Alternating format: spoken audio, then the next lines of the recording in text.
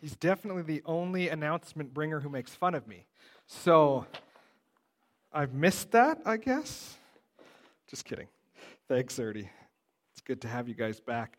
You can open to Daniel chapter 8 if you're visiting and you have not been part of this series. Man, we're jumping right into a kind of apocalyptic literature, and it gets real very fast. But I'm going to try and help us to understand the main point here, because we're not, much to Merv's chagrin, we're not out to find out exactly who the Antichrist is going to be. Sorry, Merv. I wanted to say one other thing. No, I'll save that for next week. You'll be in suspense now. Chapter 8. So, before we read it, I just want to give you a little bit of a catch-up of last week, because these two chapters partner together very much so, and we need to understand 7 if we want to look at 8. But before I even say that, is weeks and weeks ago, when we started going through Daniel, chapter 1, does anybody remember what the two languages of Daniel are written in? I did not do my job very good. Thank you. Somebody said it. Okay, good. So Hebrew is what the entire Old Testament is written in, except for chapters 2, 3, 4, 5, 6, 7 of Daniel. All of a sudden it shifts and it's written in Aramaic. And then now in chapter 8 it goes back into Hebrew. And that is a hugely significant thing. Something that I'm probably sure that I learned in Bible college but forgot. And then when I started studying this again and looking at the design patterns and the symmetry and all these things, realized just how important this is. So this language does two things for us. Is one, it shows us that chapters 2 to 7 are one coherent movement that we need to pay special attention to. But it also shows us that chapter 2 and 7 become pivotal in understanding the rest of the book as a whole. And so we already saw that a little bit last week, where chapter 7 very much mirrored chapter 2, except was a little bit a bigger, so a more macro view than chapter 2, though chapter 2 already is a pretty big view. And so there's not some kind of, hugely significant, well, if you understand the language shift, you'll understand the rest of the Bible. It's not some kind of aha moment like that. It's simply the writer trying to show us and trying to give us some little patterns and some little clues so that we see the importance of this. So what are chapters 2 and 7? Well, 2 was a dream that Nebuchadnezzar had, right? And in the dream, there was this statue that was built, and as we interpreted the dream and as we learned, it was these empires that are coming, right? So first is the Babylonian Empire, and then the Medo-Persia Empire, and then the Greek Empire, and then the Roman Empire, ultimately all being destroyed by a rock cut without human hands, which represented the first coming of Jesus Christ. And so we looked at some of those things, and then last week in chapter 7, we saw much of the same thing, except different images were being given, different imagery we see and we read. And what's really interesting is in chapter 2, God gives Daniel the interpretation to Nebuchadnezzar. Not only does he give him the interpretation, he actually gives him the dream, because Nebuchadnezzar won't say what the dream was to interpret. And so God does this miraculous thing through Daniel. And then chapter 7, which parallels so closely, is something that Daniel doesn't know how to interpret. And again, I find that so interesting. Now again, I'm not pointing fingers at Daniel. Again, Daniel's one of these characters in the Bible that is steadfast in his faith, and we can learn much from. But the point being is Daniel is not God. He doesn't know everything. And even the things that we read later on, and we read chapter 7 and go, Daniel, you should have known what this was. It was in chapter 2 already. It's real easy to point the finger at other people and understand their lives more clearly than our own. And so we just need to remind ourselves that maybe isn't fair. And so as we go through chapter 7, we see not only the same things as in chapter 2, but a little bit more detail and a little bit bigger of a macro view, all the way talking about, is this a pattern of things, events, types of people, types of kingdoms that are going to happen, all the way in Daniel's time, from those initial 4 governments or kingdoms, all the way through history, all the way to our own time and the oppressive regimes that we see all around the world right now. And the challenge that I gave was not to try and interpret chapter 7 solely based on our context and say, man, this is the end time stuff. This is all only to do with end times, with the Antichrist, and try to figure out when the end time is, the date, and who the Antichrist is going to be. No, sorry, Murph. If we're going to do that, we're missing out what the text says. We're interpreting it based on our context before we interpret it based on the culture and the context in which it was written. And so, is chapter 7 talking about the end times? Yeah, I think it is, but not primarily. In fact, I think what it's doing is it's trying to tell us over and over the same thing chapter 8 is going to as well. No matter how difficult culture gets, no matter how anti-God any government gets, is that government is fixed in a specific point in a specific time, and God will win. And God will overthrow those governments. And we see some of those things happen, and we've seen some of those things happen within even the last 120 years. Some very significant things happen like that. And right now, in this moment that we find ourselves in, it's so easy to see another war or to see another conflict or something like that and go, oh, this has got to be the end. Well, we're 2,000 years plus later since Jesus came. And how many oppressive kingdoms have come, and how many times have nations been or Christians been persecuted against by governments, is rather than go, man, this is the end, to think of it as if this is the end, God wins. And that's what we need to remind ourselves of. No matter the difficulty that you are facing, the opposition, the persecution, the heartache, the pain, whatever it might be, is the book of Daniel, especially these last few chapters of visions and prophecy and apocalyptic visions, are telling us your hope is rested in God, not in man. Your hope is not in the government. Your hope is not in that some world leader is going to come and make everything good for our nation again. Though certainly there are times of what we would call maybe political revival or spiritual revival or whatever it might be, where things get, we think they're really good again. But then only to fall again. And what it's showing us is the depravity of man. What it's showing us is the exact story of the Old Testament repeated out again, because it's simply this. People without Christ at the center of their hearts lose sight of what is most important and focus on their own self, their own desires. And that brings us to a place where we see the things that are happening in the world all around us. And we, as Christians, are meant to be salt and light to the world, to bring good news to it, and pray and hope that revival comes, but also not forget that persecution and hardship and pain are coming too. And if we are prepared for that, if we are ready for that, we're going to respond that much more biblically to it than we are if we think, man, it's just all going to be good now. Now that I'm a Christian, everything will go really well in my life. And again, I joked about that the other week, and I said, how many of you have had that happen? Right? All of us have struggles and pain and hurts and grief and despair. All these things are part of the human experience. But we, as Christians, have hope in Christ. So, that's the chapter 7 view. Now, if you kind of think of, I was going to try and put a graph up, but I'm not smart enough to figure out how to do this.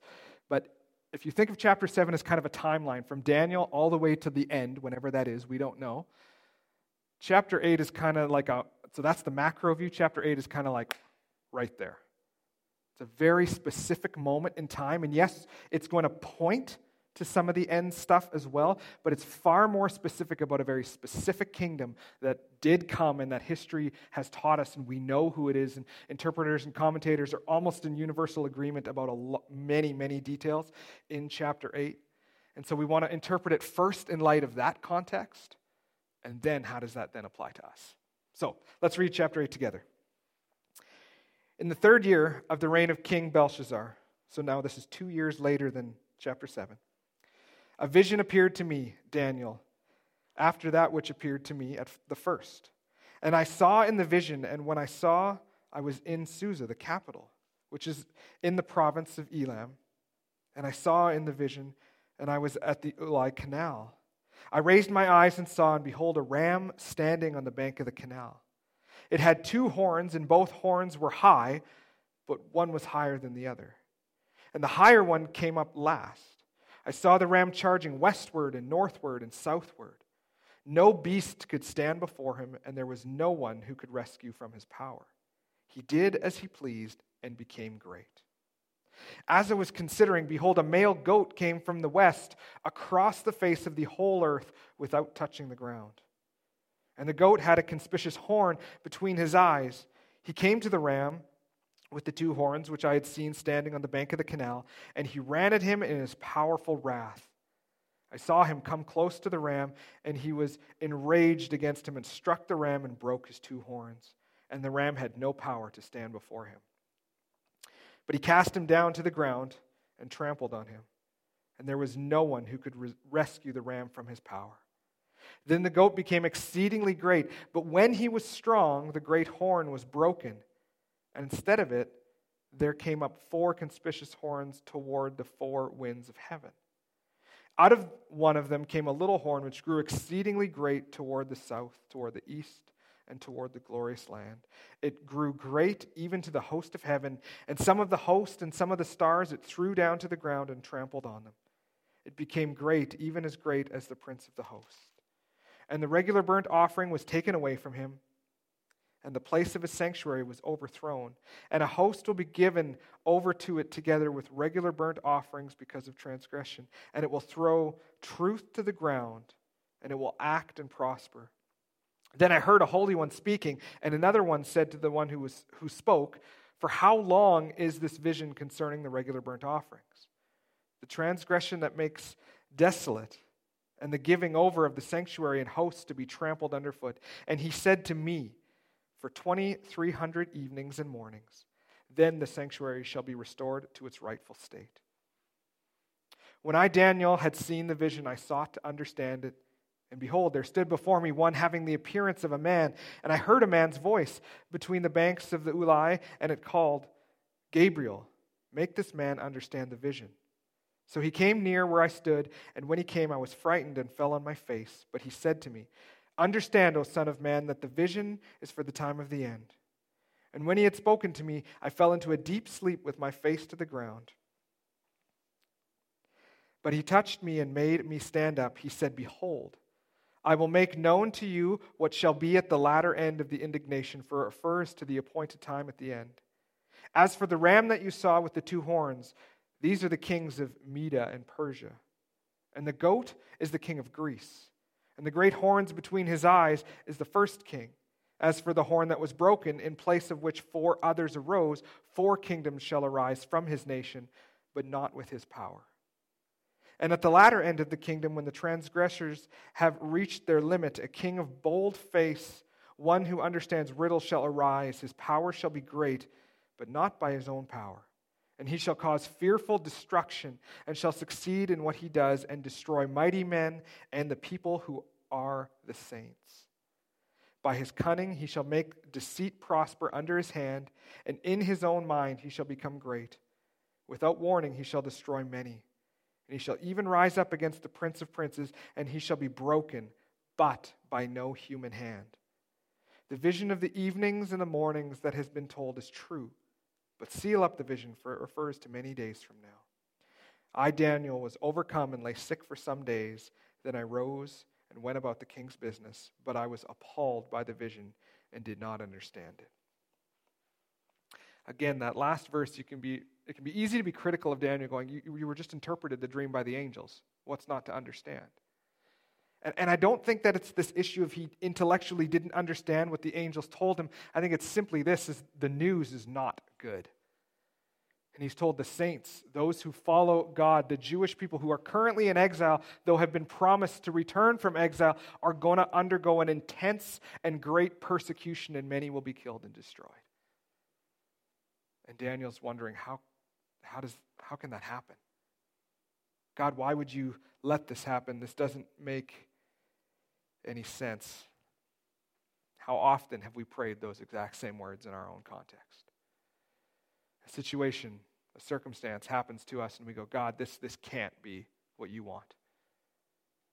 And yet with hindsight, with time, we sometimes are able to look back and to see that that thing that we thought was awful was actually God at work trying to direct us towards something better.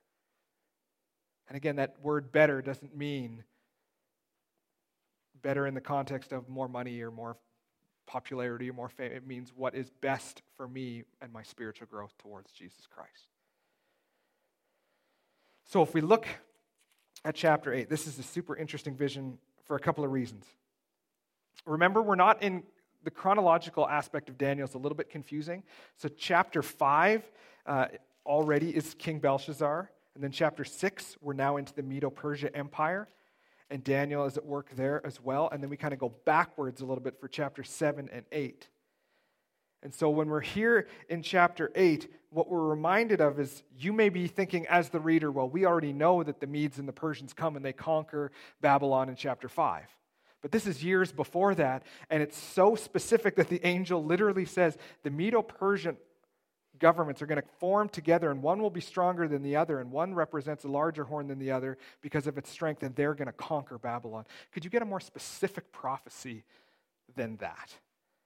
It's so intensely specific. And in fact, it's so specific that there were many commentators that for many years refused to believe that this section was actually written by Daniel and believed that this was written much later in history and then accredited to Daniel.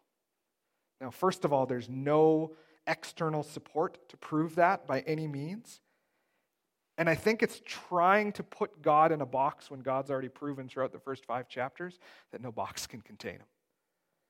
If Nebuchadnezzar has a dream, and he won't even tell the people the dream, but he commands that you tell me the dream and interpret it for me. If God can do that in Daniel, if God can rescue Shadrach, Meshach, and Abednego out of the fiery furnace, if God can rescue Daniel out of the mouths of the lions in the lion's den, if God can do all of that, why can't he give a very specific prophecy? Where's the logic in that?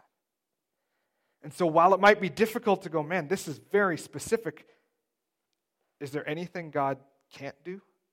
Because Scripture seems to prove otherwise, doesn't it? All throughout the Old Testament, it's people refusing to submit and believe God, and God does miraculous things to show them how powerful he is, and they go, my goodness, no one could ever do that. You are the one true God. We're going to follow you, and then they forget. And God continually shows his power and his strength, so why would the specifics of this surprise us that much? So as we see, the angel interprets this, and so we're not going to quite go, in a linear flow through chapter 8 here, but the Medo-Persia Empire overthrows Babylon, and they become great very quickly. And it's interesting because they give the directions that they go from, and what's the only direction that they don't give? Testing you now. Were we listening or were we reading? Who said it? I heard it. Phil, what did you say? That's correct. West, yes. And who comes from the west in the vision? The Greeks. Oh, people are listening. I like it. The Greeks come, and of course, the angels interpret this for them, but this is all exactly the same as chapter 2, and according to history, it went Babylon, Medo-Persia, Greeks. This is just what happened.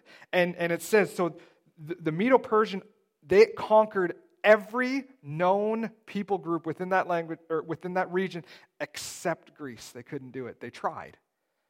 There's several historical times where the Medo-Persians tried to conquer Greece and they wouldn't. And then who came up from Greece according to history?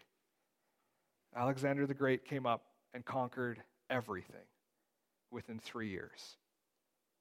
It's actually quite amazing what he accomplished. We're not trying to say it's good by any means, but it's amazing what happened. And this says very clearly, he destroys those horns, but then it gets even more specific because if you know the history of Alexander the Great, when he died, he gave the kingdom to his 2 sons who were immediately murdered, and then 4 generals equal in each direction were given over to his kingdom. Does that not sound exactly like what it says here? It's just identical. And so when we see these things, and then when we see history, that's when it's a lot easier to interpret, isn't it? Sometimes it's just obvious. We look and go, oh, well, that's clear. That happened. Sometimes the imagery gets a little more confusing and a little bit trickier to understand. But here's something that I want to focus on just for a moment, because I didn't think of this until I came across a commentator who brought this out. I was so focused on kind of understanding the vision that I lost sight of the macro view here. And Stephen Miller writes this. He says, Alexander the Great spread the Greek language and culture all over the world, an act that prepared the world for the gospel by giving it a common speech, Koine Greek, the language of the New Testament. So even in the midst of chaos and war and struggle, God is at work in his redemptive purposes to use even what we would say is just an awful thing. God goes, I'm going to take this and I'm going to use it. I'm going to redeem it. Right? That's something that I should have noticed, and we all should spend a great deal of time on, because in our own hearts and our own lives, the same is true. And Paul digs into this hard in the book of Romans, where he says over and over and over, what you define as all this bad and difficult and painful, God means for good, and he's using for his redemptive purposes. So I know for some of you right now, that is a very difficult verse to hear, because you're going through some very difficult things, some very painful things, things that you don't know how to deal with, things that you feel like you don't have the wisdom for, things that seem so far out of your control. And when we read something like that, we're reminded that God is at work, because God is a God who redeems. God loves you, and he wants to be in relationship with you. There's no greater news when we're in pain and hurt. We might say we would just rather have the answer or how we should step forward, but God doesn't give us that. Usually he just says, I'm with you in the midst of it. Lean on me. I'll walk you through this. After this, we see in verse 9, a specific prophecy about a very specific individual that, again, commentators by and large agree that this little horn represents the 8th ruler of the Seleucid Empire, Antiochus IV Epiphanes. While his reign was short-lived, it was devastating for the Jewish people. Miller again points this out. He says, this king, the little horn, was so arrogant, and he was so willing to assert himself against the saints of God, and even against God himself, that he gave himself the name Theos Antiochus, the illustrious God. His reign, while short, was devastating for the Jewish people. And he was viewed by some as this incredible leader who was brutal and could conquer and all these different things. But most people simply referred to him as this way, Antiochus the madman. Because they knew and saw that he was just crazy. That he was hell-bent on destruction. And on the elevation of himself to the place where he, well, we'll talk about this in a minute, where he defies God. And we see the same thing happened in chapter 5 with Belshazzar. He walked in and he took all the sacred artifacts that were taken out of the Jewish temple, and he used them to worship his own gods. And Daniel says that that is the reason that his kingdom ended and his nation was conquered. History repeats itself over and over and over again. And sometimes you just wonder how people do not learn from this. History shows us that for about 7 years, Antiochus ruled, and he executed thousands of Jews who refused to bend to his crazy laws and demands against Yahweh, the one true God. Some historians focus on a very specific moment where he plundered the Jewish temple, and some historians estimate that an upwards of 80,000 men, women, children, and infants were slaughtered during this one siege. Do you maybe understand why Daniel was so overcome and couldn't grasp what was happening here when the angels say there's going to be an incredible, intense persecution that breaks out against your people?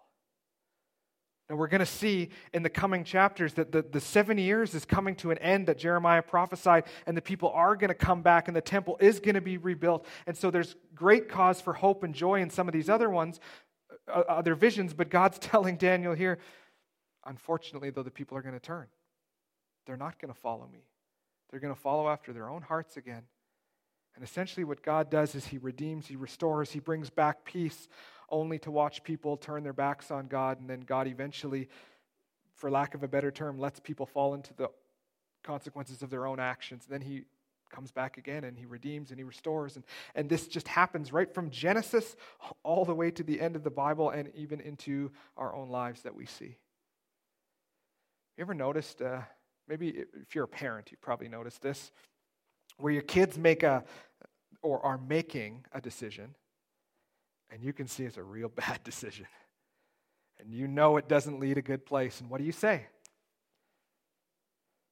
You can either forbid them from doing it, but what does that make them do? They do it anyway, right? So you try to give wisdom and you try to show, here's what's going to happen. It's not going to be good for you. Please don't, do that. Maybe make this other better decision. And they go and they make that bad decision, and then you say what? No, you don't say, I told you so. That doesn't help. But that's what we want to do, isn't it? Right? I knew, I could tell you that was what's going to happen, and yet you did it anyway. So often we then turn, when we've made those decisions, and we go, God, how could you let this happen? And God's going, I tried to show you to go a different direction, to make a different decision. Now again, that doesn't mean that God's love is any less for us. The same as a parent doesn't then go, you made a mistake, child, well, I guess I no longer love you. There's consequences for that mistake, but then there's grace and forgiveness and restoration. The love doesn't end, and the same is true of God. Even in the midst of this crazy time that he's being prophesied to of Daniel here, God is at work. Antiochus goes so far, like I said, he opposes God directly, that not only does he do kind of what Belshazzar did, but actually he erected a statue to Zeus and offered a swine sacrifice to it in the Jewish temple, which is basically his way of saying, I'm going to do absolutely everything that God said not to do, and what is he going to do about it? It's just defying God. Well, history teaches us what happened to him. His rule was not long because he was so brutal, not even his own people liked him, and eventually he was killed.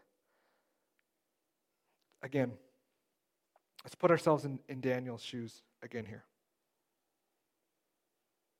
This message that he's been given is one of exceeding, it's depressing to the extreme. To know that your people are going to come out of exile, are going to be restored, and yet they're just going to go right back into it again. Now, we're going to see Daniel's response to all of this in the later chapters, but at this point, he's overwhelmed with this, and I think so too would we be. But this message that the angel gives is no different than a lot of what the New Testament tells us either. And in fact, we've studied some of this over the last couple of years. In the book of 1 Peter, Peter reminds Christians to be perseverant and faithful to God under the reigns of Nero and Domitian. And according to history, Nero was so brutal that he would pour wax over Christians, light them on fire so that he would illuminate his gardens. And Peter says, persevere in the midst of that. Don't give in and don't refuse to follow after God, because in God is the only hope that you have, because, this is Greg's paraphrase here, because people are crazy and they're not going to follow me. But that doesn't mean it's right or good. Stay steadfast, stay strong, even if it costs your life. Jesus says the same thing over and over, and I quote this verse often, in this world you will have what? But take heart. I've overcome the world, he says. He doesn't say your troubles won't be here, but he says, I have conquered those troubles.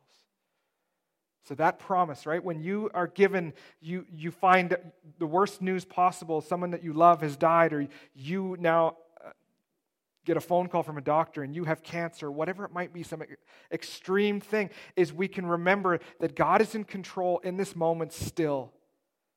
And that even if it costs me my life, that's okay, because then one day I'll be with Christ in eternity. And none of it will matter. Paul says he's not even going to compare the present sufferings with the glories that are coming. If only we could have that view too.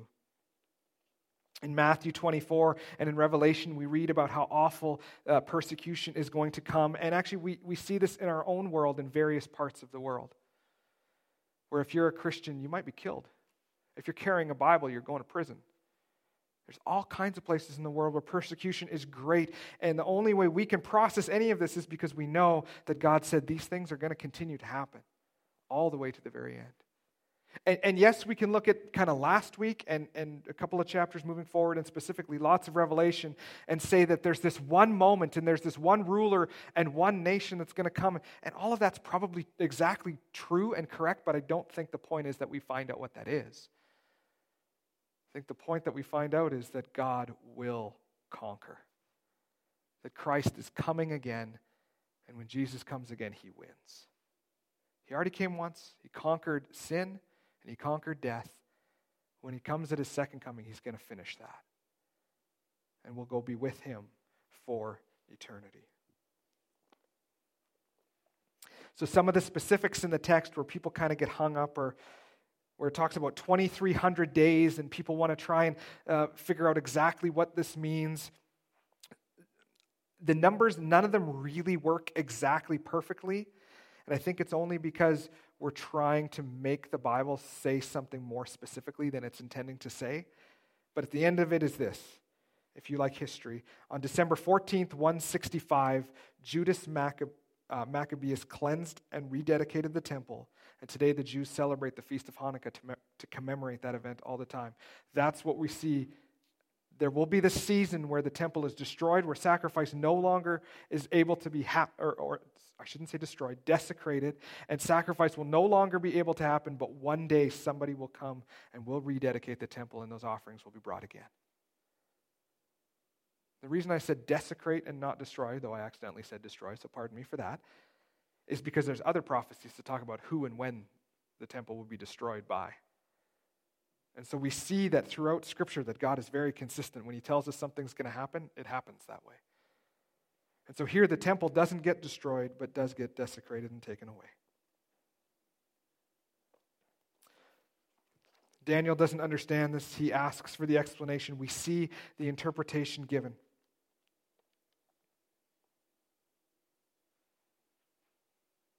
Daniel, what's going to come is going to be very painful. It's essentially what the angel says. It's going to get worse, and it's going to get worse. And while that is not good news by any means, it comes on the tails of chapter 7 where God promised, but don't worry, I will win. I remember that chapter 2, and again chapter 8 here, it says that these people will be destroyed, but not by human hands. God is in control. And so for you today, if you feel like it doesn't look like God's in control, the circumstances of my life make it seem like God is completely out of control, perhaps the issue is with our perspective on what we think God wants to do in our lives, in and through us. Again, that's very easy for me to say up here when, if my life is going good and to see somebody who's going through great heartache to tell them, don't worry, God's in control. I'm not trying to trivialize what you're going through by any stretch. And I don't understand, nor can I grasp the difficulty that you're going through. But I know that God does. And I know that he's walking through it with you, and I know that he is being faithful because Scripture says it, and it shows it, and we've seen it over and over and over again. And even in our own lives, when we look back, we see it. The problem is when we're drowning in the moment, it's very hard to see clearly. I remember watching, Shayla likes watching these kind of nature attacked type shows or something like that. And we were watching one where somebody jumped out of a helicopter as a swimmer to go and save somebody. And they were talking about one thing you have to do sometimes because people are in their most panicked moments. So you as a lifeguard, what do you have to do? You knock him out so he can't fight you. And then you rescue him. Now again, that analogy falls apart real quick. But the point being is when we feel like we're being punched out, maybe that's the mercy and the grace of God in that moment. Maybe God has purpose yet that we can't see and that we're fighting and we're saying, no, I'd rather drown than be saved. Daniel's response to this as he goes and he lays sick for several days because he's overcome with this is the same as true of us sometimes. God, I don't know what you're doing and I don't understand it. Why are you letting these things happen? I've called that prayer out many times in my life and I've probably never gotten a sufficient answer that I was happy with. And yet I still don't really learn to just go, I'm just going to trust. These are what these texts read to us. This is what it's supposed to remind us of. This is where we're supposed to see. God has a plan of salvation, and we can look back on these things, and we can say, these things that God promised, they happened exactly as he promised. And God is no less God today than he was then, and so I can trust him for my difficulty, for my chaos, for the uncertainty, for the pain, for the grief, whatever it might be that you're facing. You can trust God with it. And we go back to Scripture and we remind ourselves of two things. First, that because Jesus came and he died on the cross for us, that our sins are forgiven. And because he rose again, we will rise again too. And I know that's very hypothetical, and it's hard to be like where Paul says, I don't even compare my present sufferings worthy of comparing with Christ or with the glory that's to come. It's very difficult for us to say, but it's true, I promise you. That one day the hurts and the pains that you have will be gone, and you won't look back on them and go, I don't think this is worth it. You'll be so overwhelmed at being in the presence of Christ that nothing else will ever matter.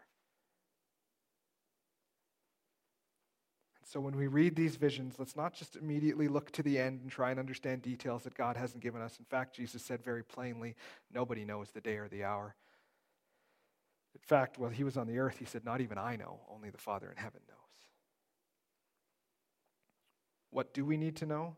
That God loves us, that God is at work, that God is revealing things to us because he cares about our spiritual growth. And if we would only persevere and fight through those moments, those seasons, those difficulties, that even if it takes our life, that as Paul says, to live is Christ and to die is gain. May we live like we actually believe that. I know that's very easy to say, but hard to walk through. Let's pray. God, in these verses, there's so much specific detail given that we who have history on our side can look back on and see, wow, you were very clear about some of this. And yet then in our own lives, right here and now, it can seem like we lose all that clarity.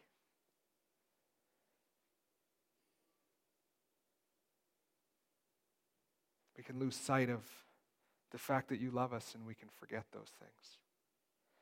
And so God, I pray that here in this moment, that as we read texts like this, that we would remind ourselves that you are with us even when it feels like you're not.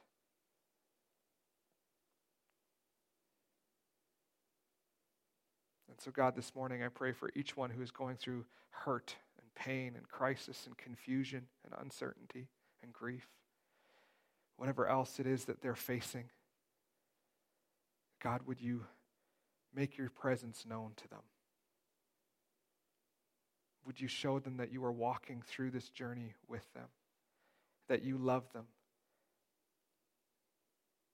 and that you're actually causing us to grow deeper in our trust and our need for you.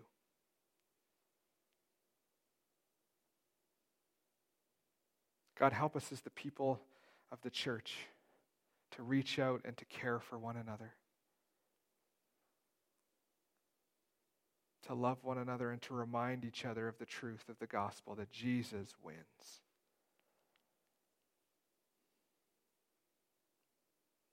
So God, as we shift into a time of communion here, we're gonna spend these moments reminding ourselves of that truth. That Jesus Christ came to the earth to serve, to give his life as a ransom for many. That not only did he forgive sin, but he conquered death and he rose again, promising to us that we will rise as well. And so may we have our focus there. God, thank you for all of this. Amen. If you just want to flip ahead to 1 Corinthians, I'm just going to read this text. I'm just going to ask Lee to come up. And Lee, if you just want to bring somebody with you as well to pass out the communion. And then we'll spend some time considering that and then eating and drinking together. So this is 1 Corinthians chapter 11. Starting at verse 23, it says this, "For I received from the Lord what I also delivered to you, that the Lord Jesus on the night when he was betrayed took bread, and when he had given thanks, he broke it and said, 'This is my body, which is for you. Do this in remembrance of me.' In the same way also he took the cup after supper, saying, 'This cup is the new covenant in my blood. Do this as often as you drink it in remembrance of me. For as often as you eat this bread and drink this cup, you proclaim the Lord's death until he comes.'" I think one of the reasons that Jesus did it this way for us is he was reminding his disciples specifically, but us as well, as we look back, that we need a pattern. We need an anchor. We need to remind ourselves regularly of who Jesus is and what he did for us. Because the hurts and the pains and the struggles of this world can overwhelm us very easily if our focus is not on the cross. So Jesus says, whenever you come together, and we in this church, we do this on the first Sunday of every month, but you could do this every day in your home, and we could probably still do it more often than that, is we need to be reminded Christ wins. There is hope there. So let me pray. Then the guys will pass out the bread, and then we'll eat the bread together, and then we'll do the same with the cup. So let's bow and pray. God, thank you that Jesus willingly came to this earth, that he gave up heaven for that time, that he came to serve us and to show us the depth of his love by ultimately sacrificing his life for ours. It is only in the body of Jesus that was broken for us that there's hope. So God, as we pass out the bread here, as we hold in our hands and as we remain quiet for just a moment,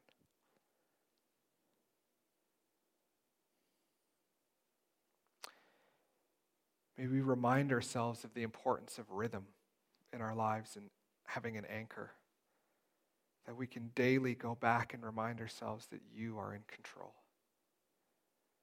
that Christ wins. Amen.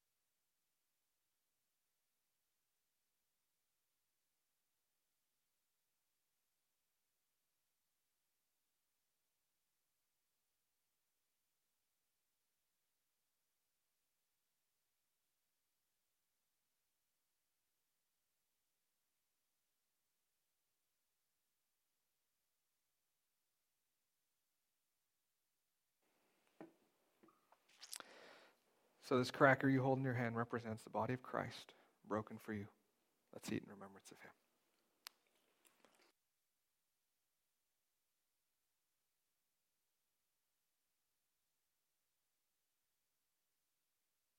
And God, as we pass the cup, we are reminded that throughout the whole of the Old Testament, Every time any sin was made, blood was shed.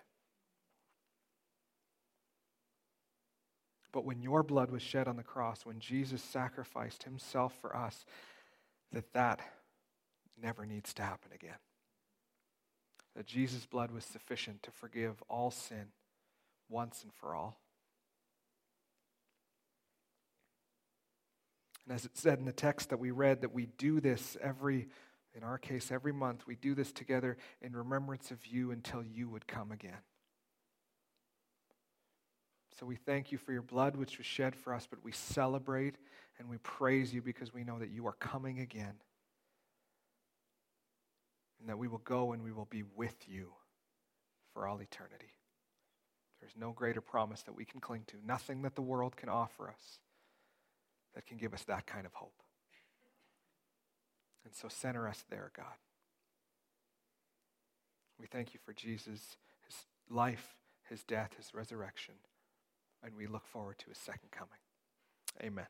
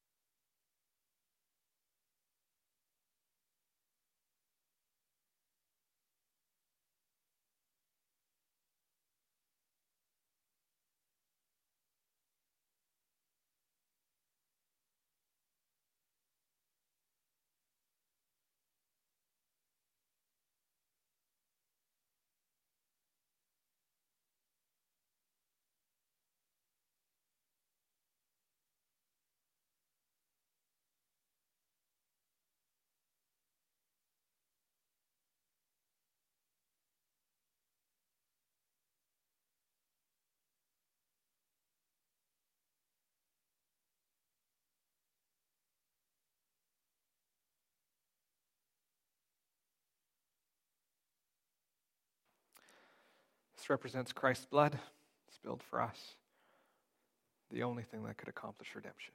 Let's drink in remembrance of him.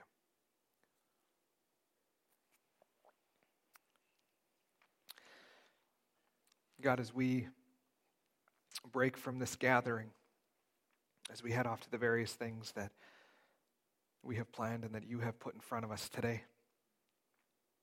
would you help us to remain focused on what is truly important and what truly matters? Help us to not lose sight, but help us to remain fixed on the cross. We love you. Go with us today. Give us everything that we need, not necessarily what we want, that we might grow into becoming more and more like Christ every day. Amen. Thank you for joining us.